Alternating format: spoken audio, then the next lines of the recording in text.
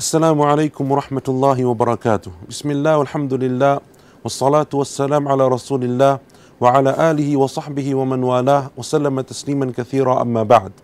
Welcome to episode 22 of Quran Bites.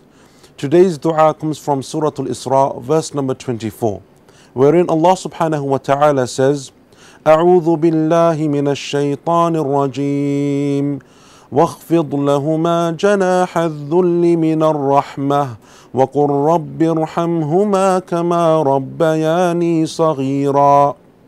Allah subhanahu wa ta'ala shows to us in this beautiful surah the beauty of our religion, and that this religion isn't just one where we have to perfect our worship and our connection with Allah subhanahu wa ta'ala, but we also need to work on the connection that we have with those around us, and especially those people who are closest to us.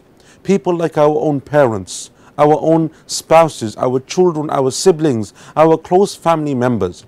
And in these verses in Surah Al-Isra, Allah subhanahu wa ta'ala focuses on one of the most important connections that a person has throughout their life, and that is the relationship and the connection that they have with their own parents.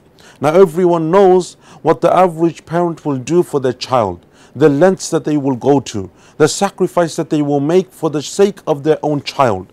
And even though that child in response may not show much gratitude, may not be very thankful and supportive of their parents, that parent will still have that same amount of love and respect and tenderness and kindness towards their child.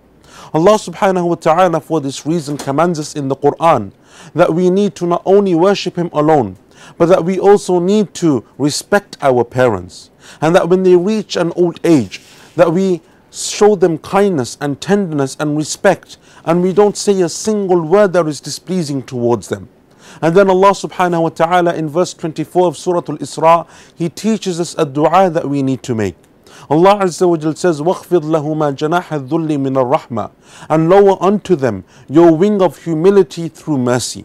Show them that mercy that you have towards them. Be humble towards them. وَقُلْ رَبِّ ارْحَمْهُمَا كَمَا رَبَّيَانِي صَغِيرًا, and make this dua, O Allah, show mercy upon my parents as they reared me when I was young. They are the ones who by your permission, O Allah subhanahu wa ta'ala, gave me birth. And they are the ones who looked after me during those really important years of my upbringing, the years when I was young and I couldn't look after myself. They were the ones who fed me. They were the ones who gave me to drink. They were the ones who sheltered me and clothed me by your permission, O Allah. They are the ones who supported me. They are the ones who defended me when no one else would defend me. They are the ones who spent their nights and days awake to look after me and my needs when I was ill, when I wasn't feeling well, whatever the case and situation was. So Allah subhanahu wa ta'ala, now that I have reached maturity, now that I am at an age where I can understand and appreciate what they did for me, O Allah, give them mercy, show them that same kind of tenderness and kindness and love for what they did towards me. This is one of the most beautiful du'as that you will come across in the Quran, and all of the du'as of the Quran are beautiful.